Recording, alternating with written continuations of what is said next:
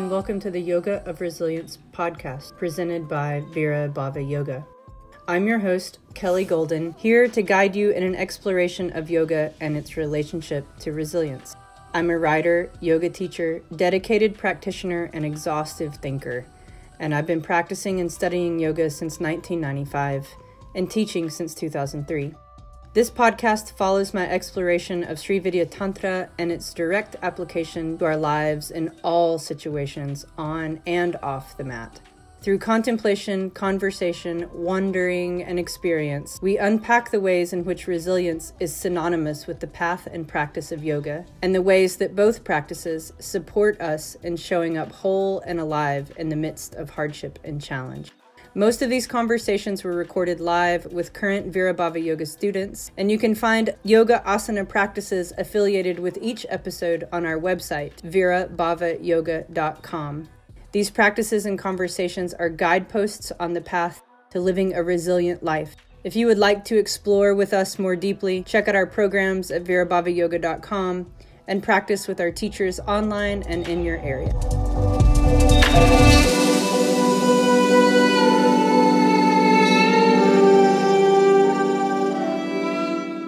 Hi friends. Today on the Yoga of Resilience podcast, I'm going to be talking about Tantra, an often misrepresented and misunderstood system and practice. I will be talking generally about the definitions of Tantra and how they can be applied to our everyday lives, and hopefully dispel some of the common myths about the practice and system. There is a brief meditation included at the beginning of this talk that provides a tiny taste of the experience of Tantra. I hope you enjoy it.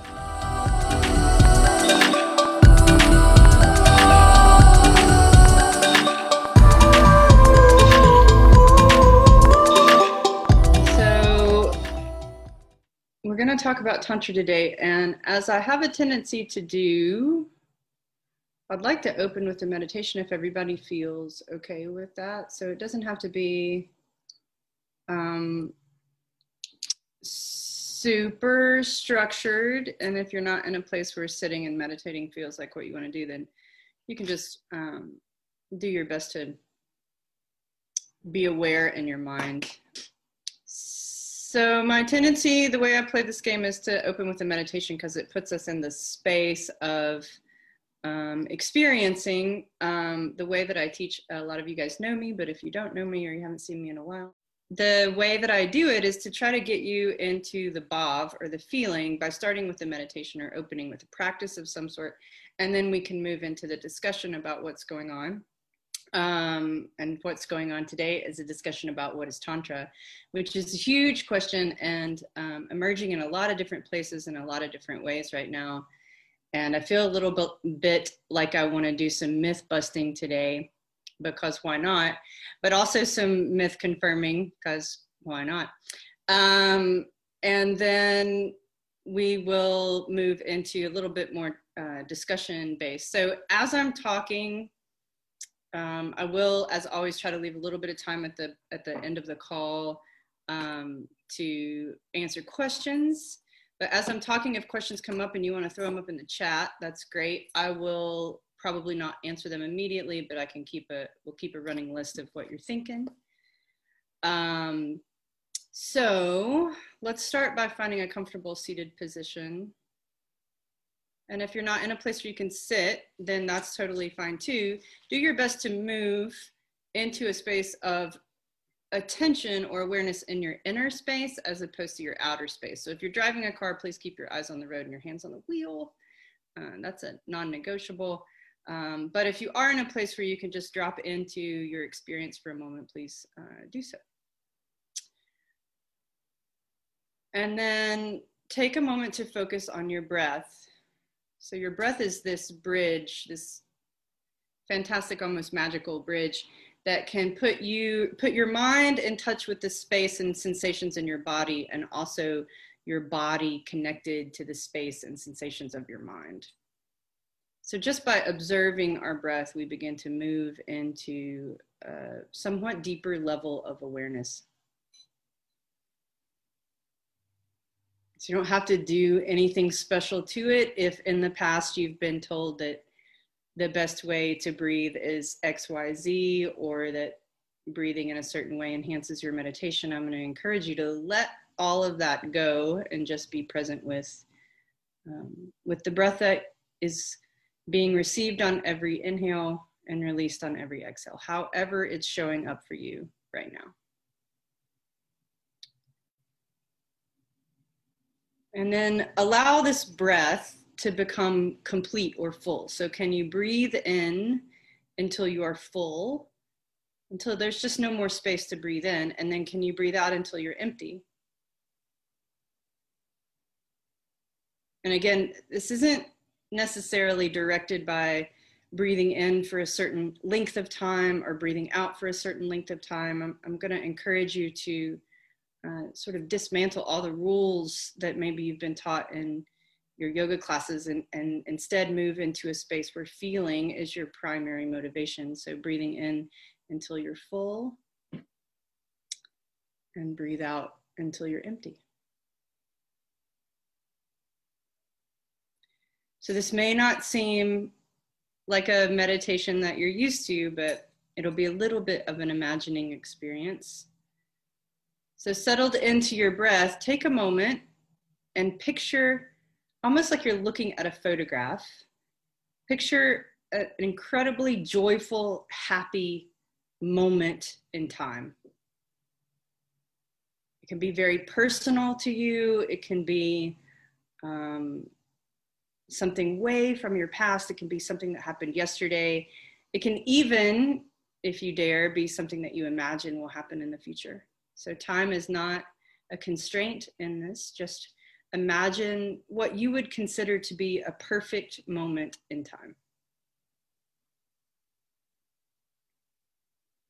And as if you're looking at this perfect moment in time, like you're looking at a snapshot, a photograph.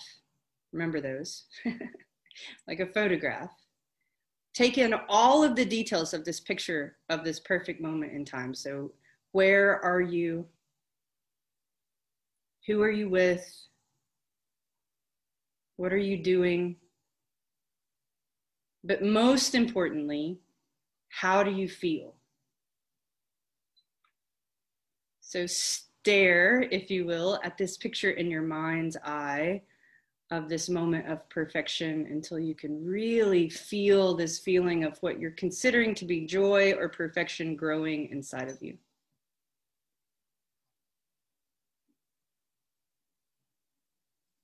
And then please, holding the picture and the feeling, so in yoga that we call this feeling, in Sanskrit it's called a bhava or bhavana. Hold this feeling of perfection or joy inside of you, and then erase from the photograph the location. So just take it away. Still feeling this feeling of joy and perfection, but let go of the need for it to be in a specific place. So now the photograph still retains the people that are around you, what you're doing, but the location has been wiped clean. Now you could be anywhere. Focus on the feeling. And now please release what you're doing. So if there's an action, if you're riding a horse, if you're walking in the woods, all of those things. So now you're with who you're with, but now you're no longer attached or focused on the experience itself. Really tuned into the experience of joy, to the experience of what you perceive to be perfection, but letting go of where this is happening and what you're doing.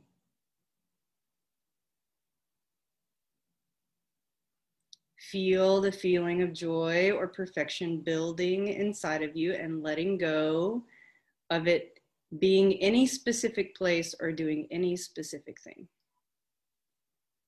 And the very last piece, building this feeling of joy in your heart, can you let go of anyone else in the picture but you? So let go of the people that you're with. So now there's no specific place, there's no specific action, there's no specific relationships required. You are just feeling the feeling of joy, perceiving this experience of perfection. Allow yourself to settle into this awareness, this feeling.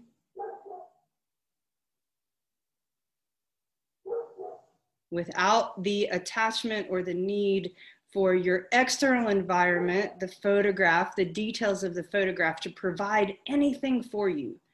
All you have to do is be present with the experience that you've cultivated. You return to the feeling of breathing in until you're full and breathing out until you're empty.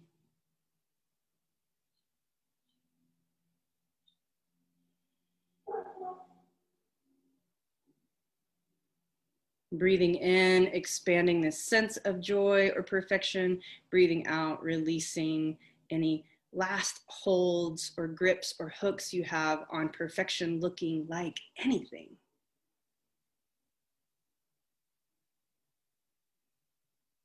And then you can slowly, maybe you can retain this feeling, this resonance of joy, but you can slowly open your eyes if they're closed and come back together. Hi. So we do these calls once a quarter. We call them quarterly calls, just to talk about sort of the topics that have been coming up in our world regularly, because we found that it's sort of easier to talk to everyone at once every couple of months, every 3 months, than it is to sort of answer the same question over and over and over. So a lot of what's been coming into the Vera Bhava inbox have been questions about Tantra. So if you read the blog post that was posted earlier in the week, I addressed some of those questions. That blog post felt really, really dense to me. And we knew that we would be coming on and talking about it directly. So we didn't try to reduce the blog post very much. But when we talk about Tantra, so the first thing I want to say is I've been studying Tantra for, I should have run my numbers before I got on the call, 15, 16 years. And the first 5 or 6 years, I had no idea what I was studying was Tantra. I was just studying what I thought was yoga. So there is a distinction between yoga and Tantra, and I do think that the blog post is the best place to seek out a little bit more of that. I want to talk specifically today about just scratch the surface, introduce the idea of what Tantra is, and how it's applicable to our world today. When we start working with the practices of Tantra themselves, we start moving a little bit more into the realm of yoga and how yoga is often really misunderstood. I won't go too deep down that hole because, oh my gosh, because I'm only got you for an hour. And just the idea of talking to you about Tantra and trying to give you an introduction to Tantra and sort of unwrap some of these ideas and ideologies about Tantra in an hour is also completely insignificant timing wise. We need days to talk about it. So I studied Tantra for several years, something like 5 or 6 years before I understood I was studying Tantra, because Tantra isn't something that is systemized in the way that we like to feel contained in our systems. Right. So a lot of people gravitate towards yoga because there's a very like ABC, do this, do this, do this, do your asana, and then do your meditation, and then do your pranayama, and then do your shavasana, and then voila, that's yoga. And then we make these claims about yoga that your life will get much better. Right. If you just follow the system. So Tantra has an almost completely antithetical view philosophically, but uses the practices and principles of Tantra, of yoga to apply this view. So the first question I always ask when we talk about Tantra is, do you use your yoga And if you dare to raise your hand, you can. You can also just not, but if you're brave and you want to put it out there, do you use your yoga to get into your life or to get out of it? So how many of you use your yoga to escape the stresses of your life? A yoga teacher, a friend, maybe a physician, or nice. Both is a really great answer. So a lot of people are being recommended and sent to yoga to deal with the symptoms of a stressful life. So physical discomfort, mental stress and strain and discomfort, emotional imbalance. People are being sent to yoga as almost a medicine, a way to deal with the symptomology of a deeper difficulty that life is presenting. And we're living in this time where, I mean, come on, y'all, life is almost unbearable in a lot of ways. And so a lot of people are finding their way to yoga to sort of take a vacation from the unbearable experience of life. So then that's really normal. And if you walk into a yoga studio, back when you could walk into yoga studios, you'll find that most people are coming to yoga to get out of the intensity of their lives, to take a break. Yeah, right, Beth, I hear you.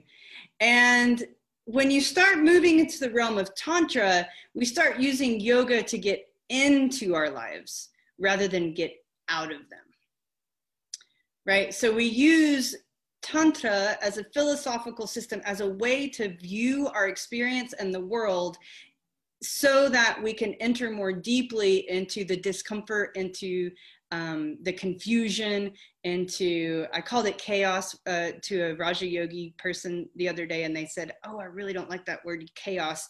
And in Tantra, we don't have any disdain for the word chaos, because it is chaotic when everything seems to keep spinning in more and more levels of, or more and more ways that are entropic, so out of our systems, out of our control, and all we long for is something that can be mapped and something that can be controlled, and tell me, if I start at A, how do I get to Z?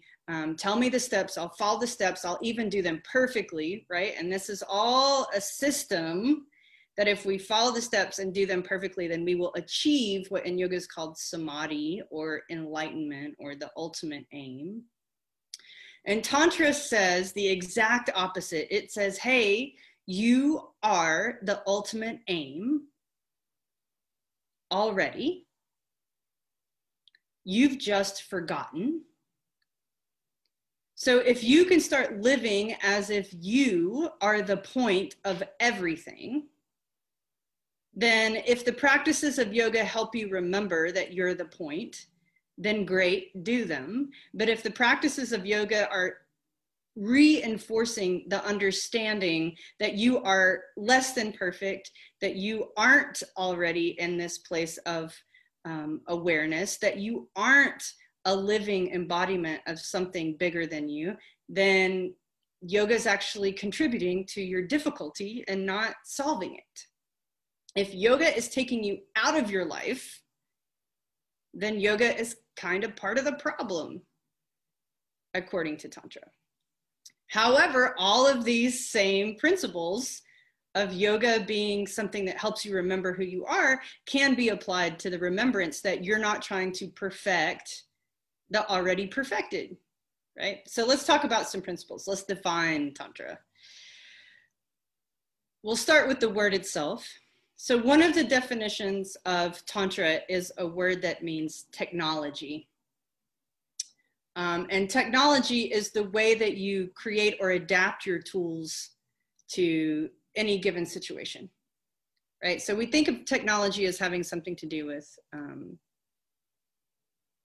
the internet, or computers, or electronics, or technology having this definition of how we apply it in the current era. But technology literally means the tools that you use to engage, right? So one of the definitions of Tantra is technology. So that means that any tool that you use to remember essentially that you're the point of the whole experience And I'm going to stretch that out a little bit in just a minute, but let's start simply. We're going to get Kate's telling us what our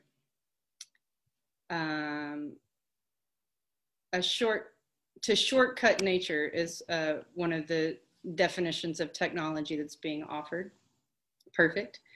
Anything that allows you to move, maybe, I don't know that I want to say more quickly, because you are nature in Tantra, but anything that allows you to remember who you are is Tantra.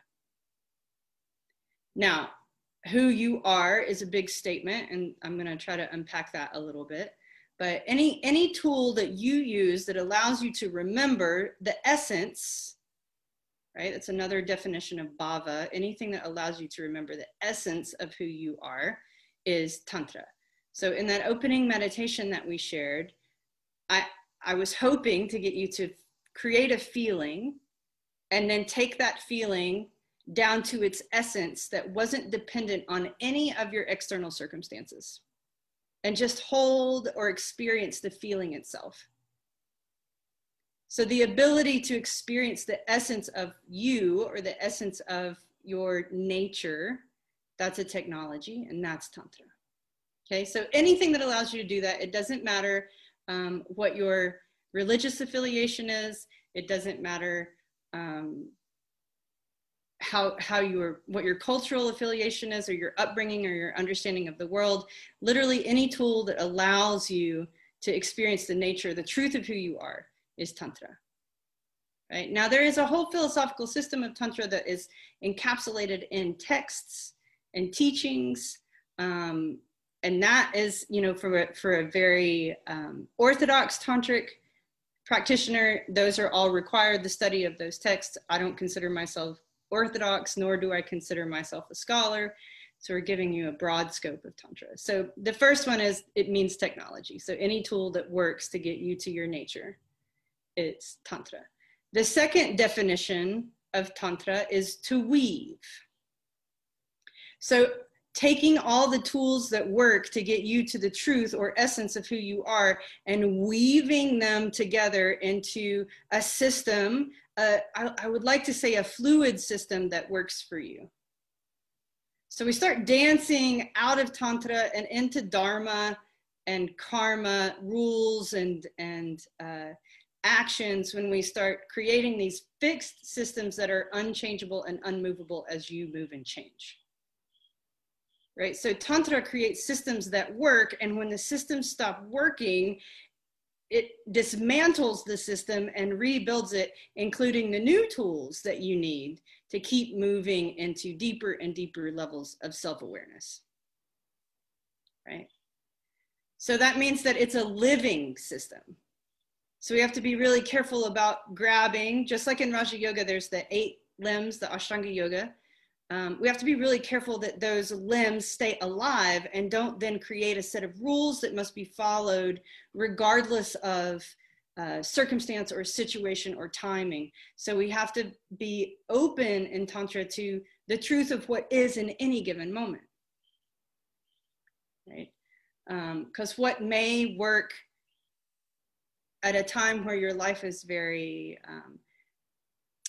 quiet, right? I'll use my example because I am a mother. If you don't have kids, this might not be completely relevant to you, but what the practices that you put together before you have children and can commit to and be disciplined with before you have children aren't applicable for the most part once you have babies. The possibility of holding on to even a shred of that beautiful 2-hour daily discipline that you used to do before your babies were born is pretty much out the window the instant that child cries the very first time, right? So understanding that the systems of Tantra, the way that we weave together the technologies and the tools to remember who we are, is alive, it's evolving, it's malleable, it's adaptive. Right? So that's something that's a little bit different than a lot of systems of yoga that say, do your primary series every day except Sunday and when you're on your moon, every day, practice, practice, practice, right? Tantra says, when it works, and when it doesn't work, let it go,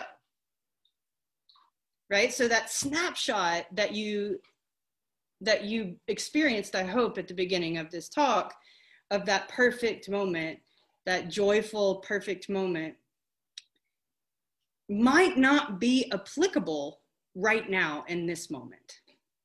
But the essence of what was inside that snapshot, the feeling that you cultivated inside of yourself and the way that you could fill yourself up with that, that is accessible regardless of the circumstance, regardless of the location, regardless of the people in the picture, right? And so Tantra is a system, it's a practice, when you use it as a practice, that helps you get in touch with the essence of the feeling, regardless of the situation, the timing, the culture, right? And it gives you the freedom to stretch and to move and to adapt. So the third definition of Tantra is to stretch or expand.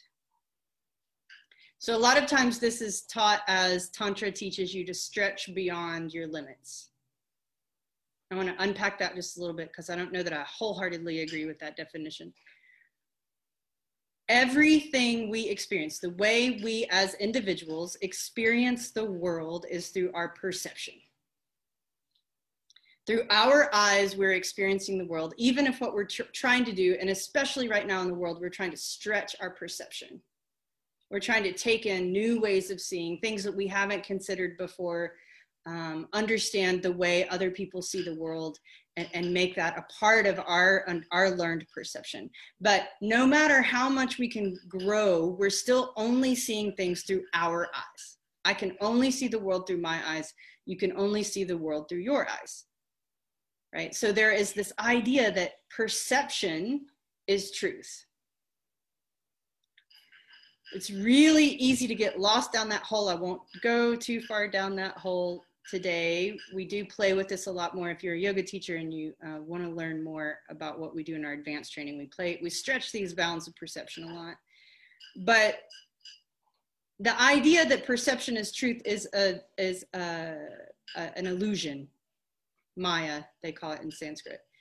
So when we talk about Tantra stretching us beyond our limits, what we talk about is Tantra stretching the edges of what we perceive to be true. So every time we step into one of these things that is true beyond anything else that we believe is true, then the practices and the experiences of Tantra really push the edges, provoke us to question whether or not what's true is really true. So it's got this sense of stretching our perception beyond limits. So much of our perception of what is true and real is based on what makes us feel safe inside a container of familiarity. So as long as we feel safe, we feel like we've got things going on, it feels good, we're certain, we're in control, right? And what Tantra says is this perception of safety or this perception of certainty might be an illusion. So how do we stretch our ability to be aware of what's just beyond our perception? And right now in the world, it seems like we're in a big experience of this. How can we stretch maybe something we believed for decades beyond our perception of this belief? Right? So this is what Tantra means when it says to stretch beyond limits. Limits have a tendency, in my vocabulary, and I talk about this a lot with my private clients and my students, we all define the words perception and limits and boundaries and borders really differently. And so in my vernacular, limits are fixed and hard. And boundaries are fluid and changeable and adaptable. So the idea of Tantra is we stretch beyond our limits so that we can better understand how to set boundaries that orient us to remembering who we are. Right? So that's the idea, to stretch beyond our limits. So those are the main definitions of Tantra, but then there's some sort of basic underlying teachings, and that's where it gets really fun. So when we start working with Tantra as a philosophy, we understand these things, that Tantra is a technology, that it grabs the tools that help us remember who we are, and that those tools can be individual for absolutely everyone. So the word for that individuality in Sanskrit is sva, S-V-A, or swa. Sva, it means yours. So there is such a thing as sva tantra. The tools that work for you that might not work for me, at least the unique combination of tools that work for you that might not need to be shifted or changed to work for me, right? And then there's the whole game. There's the tantra of everything. And so our tools are worked into the big picture. So this is another sort of philosophical concept of tantra, that the microcosm is the macrocosm, and the macrocosm, conversely, is also the microcosm. So let me see if I can break that down. Whatever is inside of me, so there's a saying, I wrote about this in the blog, as within, so without, right? So whatever I'm battling with, whatever I'm unaware of, whatever I'm owning, whatever I'm experiencing inside is then manifesting itself outside of me. I'm sure that this is something that is not wholly unfamiliar to you guys as yogis. And whatever is manifesting itself outside of me are like ginormous mirrors showing me what's inside that maybe I can't see. Now that's the part in our current world that's really frictive to people, that all of this stuff outside of us could be reflecting our inner state is almost unbearable for a lot of people. But here's the game of stretching beyond our perceptions. So now we go back to one of the definitions of Tantra. When I can stretch my understanding of myself beyond this fixed state, and I can see that everything that's happening around me is reflecting the inner state inside of me, then I can work inside of myself. And as a result of that work, the world will start to shift, right?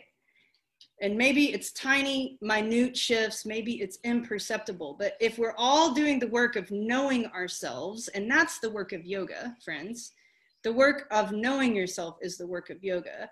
When we're all doing the yoga, then the Tantra can be that which we dance inside of.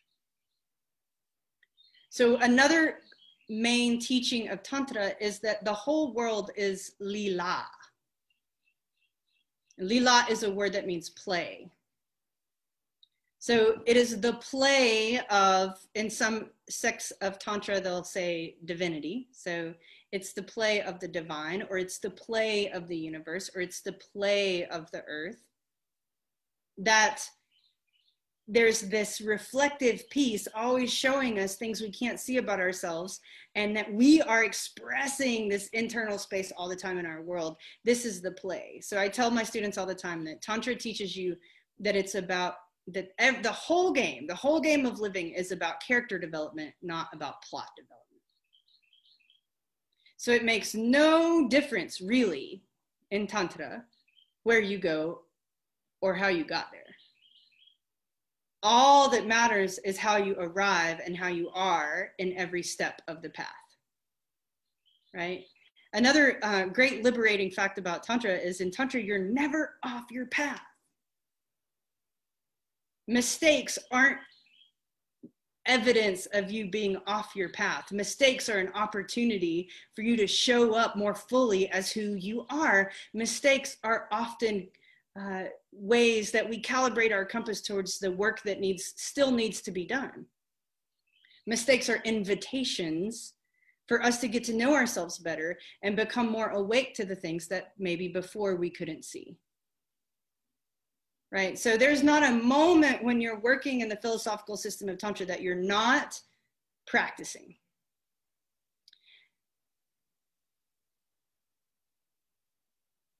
I think that's all I want to say about that.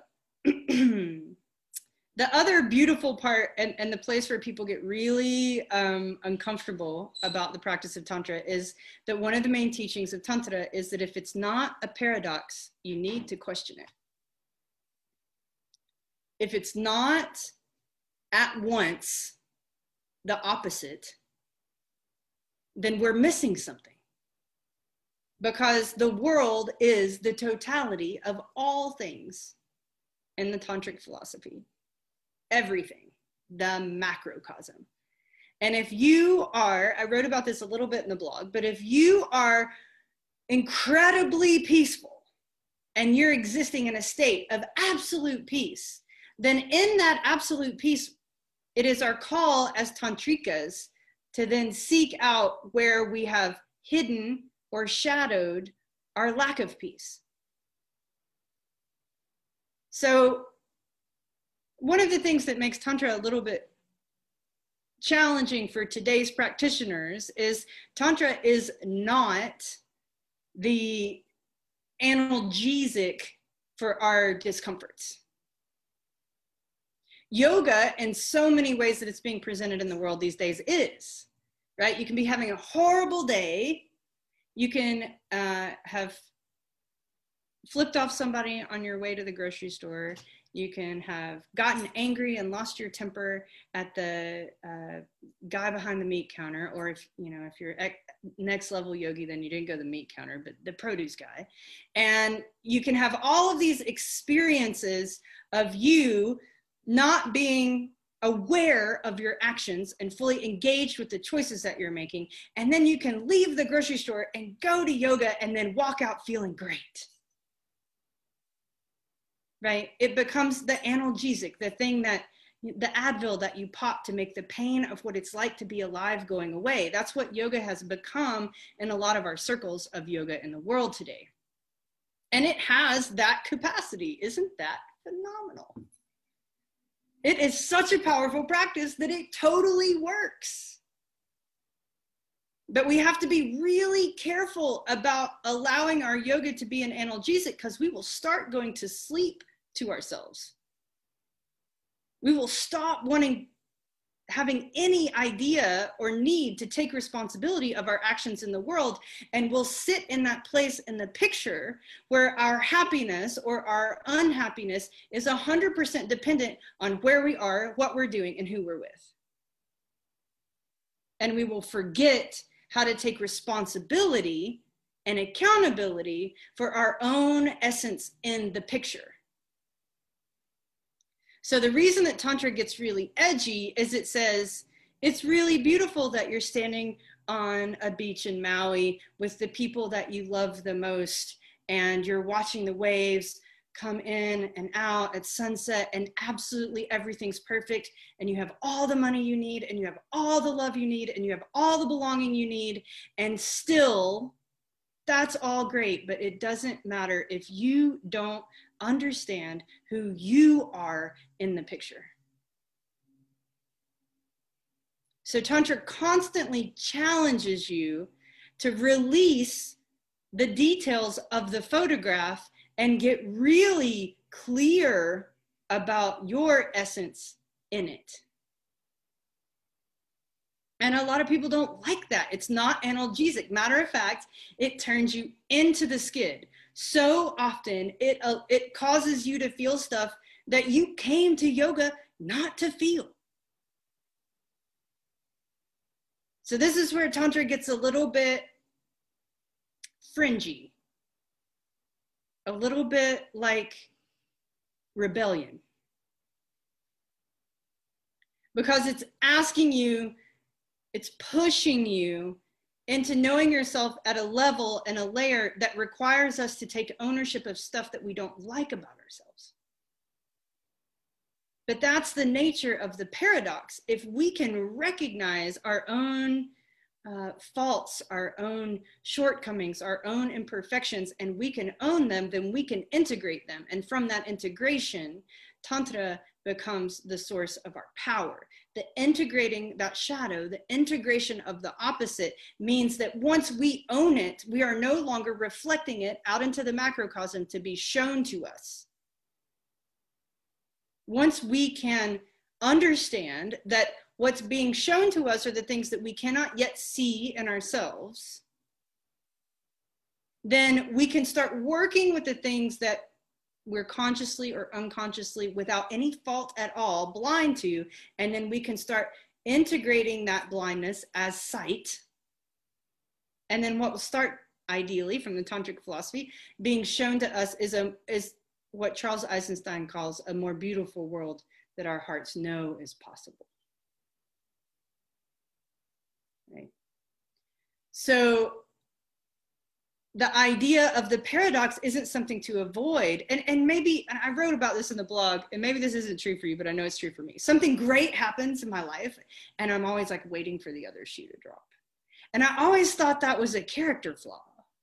Like, why can't I just enjoy the great thing that's happened? Well, because with the great thing is also the bottom dropping out of the great thing, because impermanence is the name of the game. Nothing lasts. Nothing lasts. And that's a terrifying thought. So we like to immerse ourselves, to lose ourselves, to allow our perception to only hold that which makes us feel safe and certain and good. And Tantra says, no, no, no. Also hold that which makes you feel unsafe, that which makes you feel uncertain, that which might not make you feel good. Hold it all at once and create the space to stretch beyond what you perceive. Right? So that's the nature of what Tantra is about. In Tantra, life is not an obstacle to be overcome.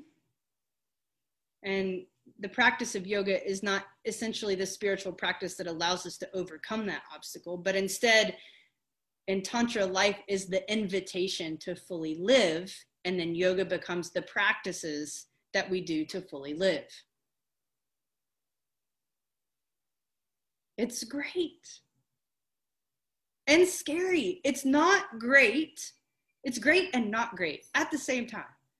It's great if you feel ready to know the truth of who you are, to claim all of your idiosyncrasies and your imperfections. It's a wonderful path. But if you're really comfortable with denying pieces and parts of yourself and working towards perfection, Tantra is not the game for you.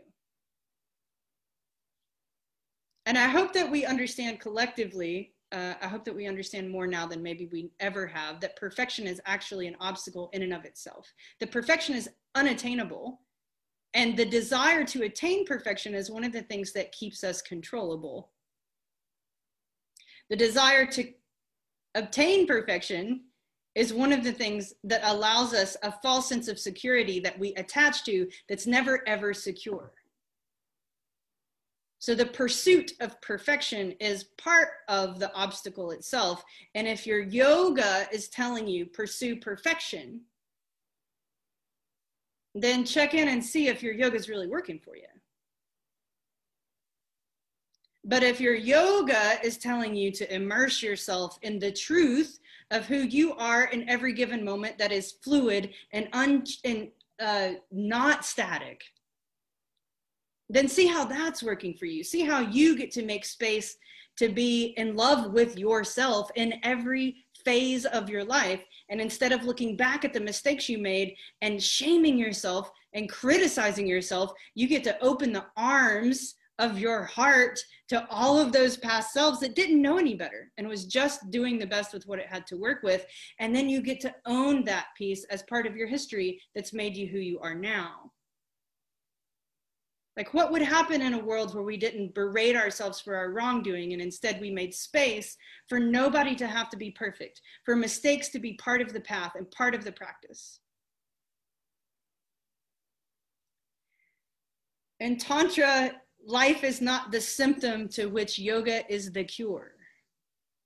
Life is the point. So I'm going to go down a little bit of an esoteric path for a moment, so bear with me. There's as many types of yoga, as many types of Tantra, as many schools of Tantra as there are approaches to Christianity. So I'm going to use my upbringing. I was raised Christian, and I've been to several different styles of Christian church, and they are so different. So many of them aren't even recognizable.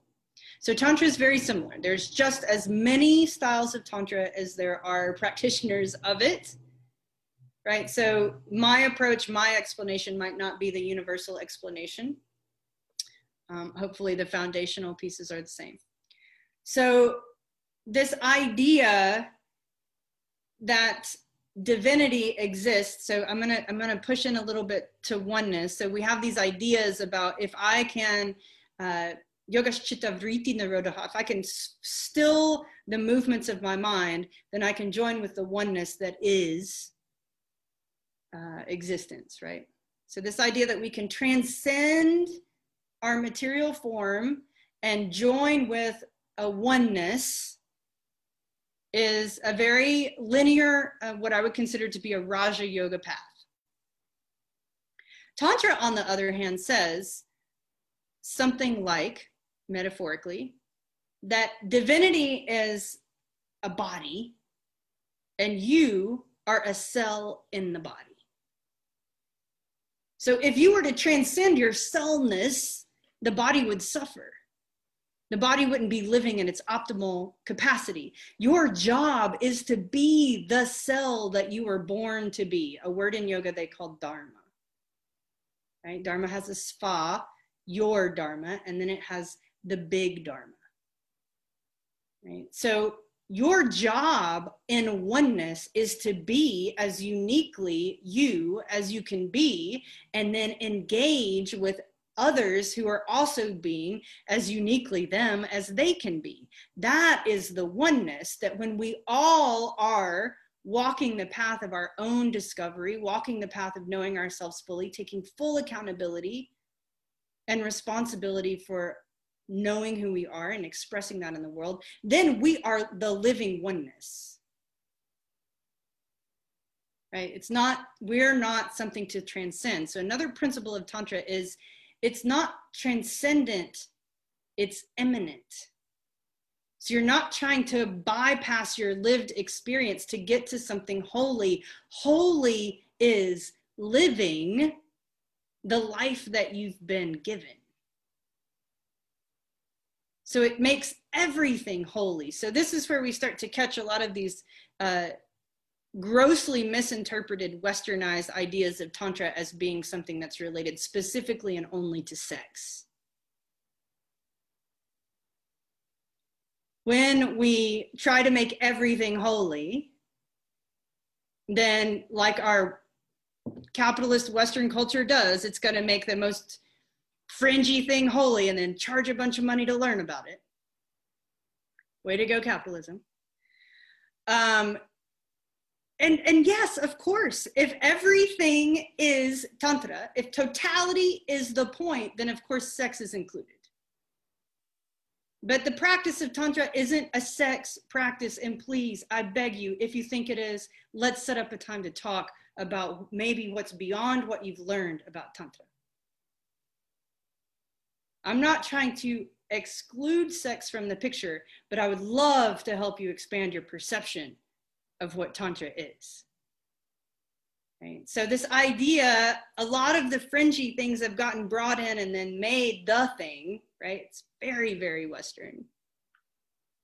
But if it is working, it is Tantra, but working doesn't mean if it makes you feel good. If working means, no if, working means if it helps you know yourself better. If it gets you to the core and the essence of your self-knowing, your svadhyaya, is how Patanjali says it, then it's Tantra. And so many people are using a lot of these tools to bypass knowing themselves and go deeply into the things that feel good, but don't uncover the truth of who you are. And so much of our feel-good culture is about denying the truth that exists inside all the time. Right? So how do we remedy the division in our world? Well, we start by remedying the division in ourselves. That's Tantra. If you feel divided between the way you live in the world and the way you show up on your yoga mat, then you're not practicing Tantra. Tantra is showing up on your mat as a microcosm of the world in which you live, the macrocosm. Are you with me? Any questions so far? Tantra says that because everything is the totality of all things, including you, that every cell in the universe contains the intelligence of the entire universe itself.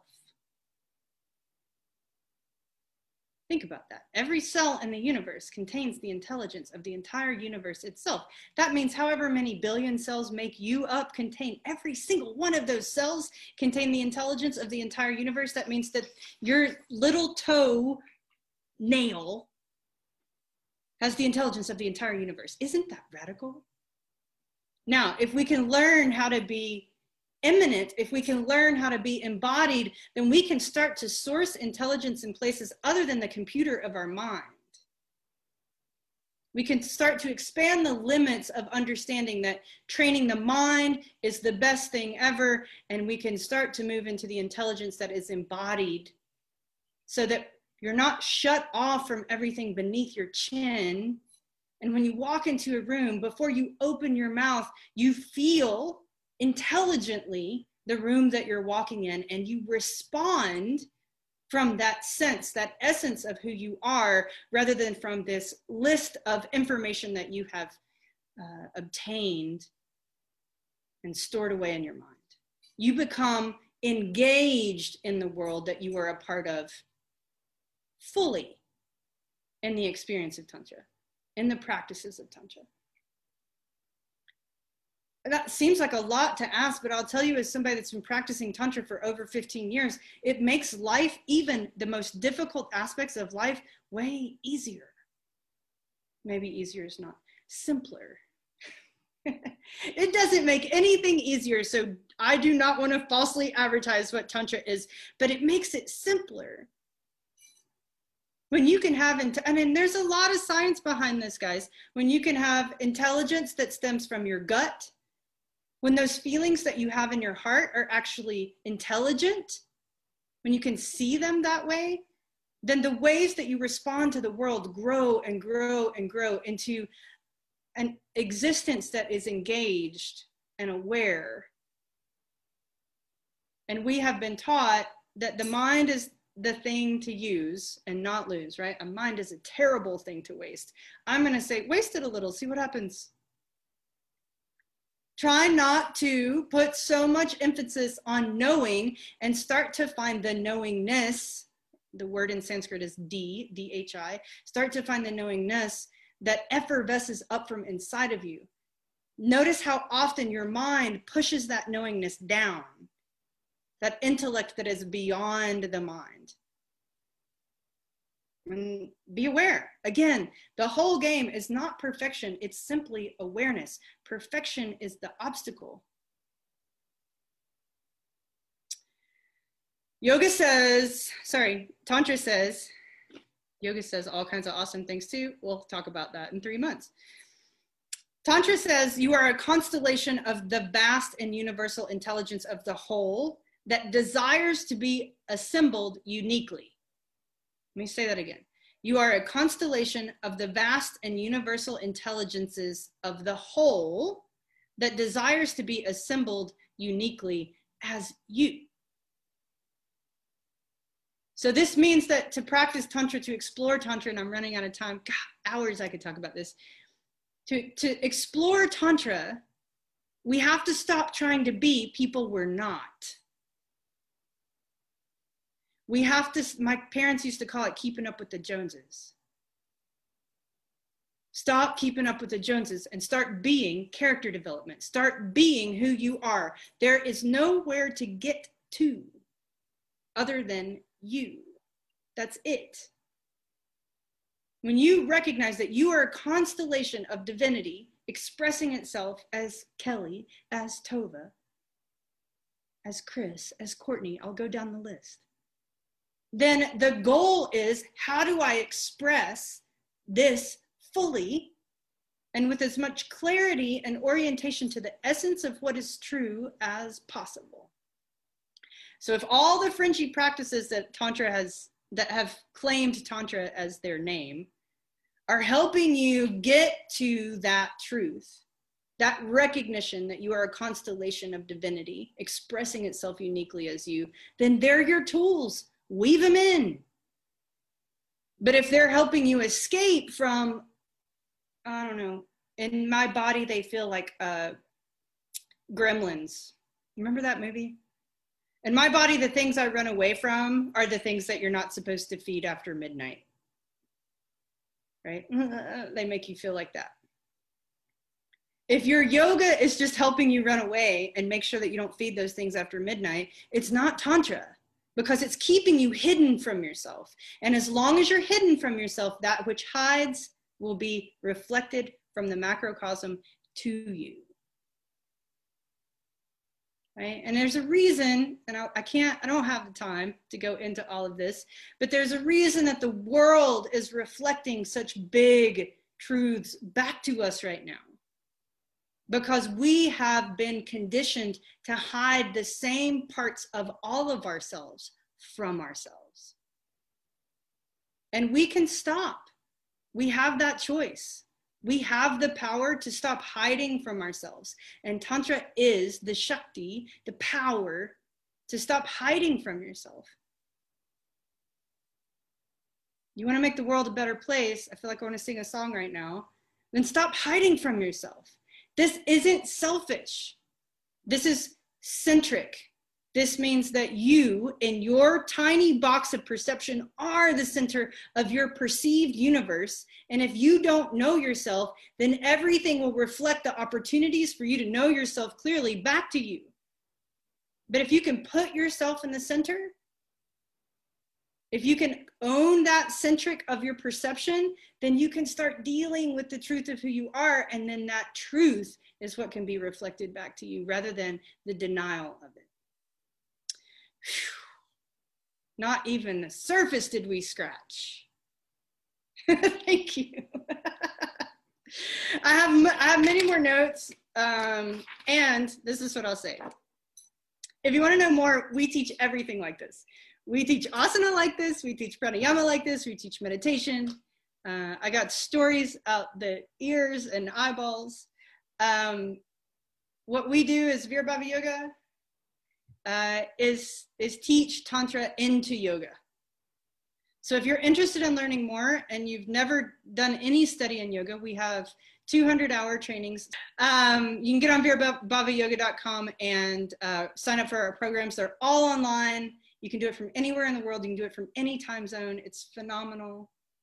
And if you've already studied yoga, if you've done a 200-hour training, if you've already gone deep and you want to go deeper, our 300 hours are also all online. You can get online and sign up for those. And we're super psyched that you joined us today. Thanks so much. If we're new to you, then keep checking us out. Bye, guys. Have a great day.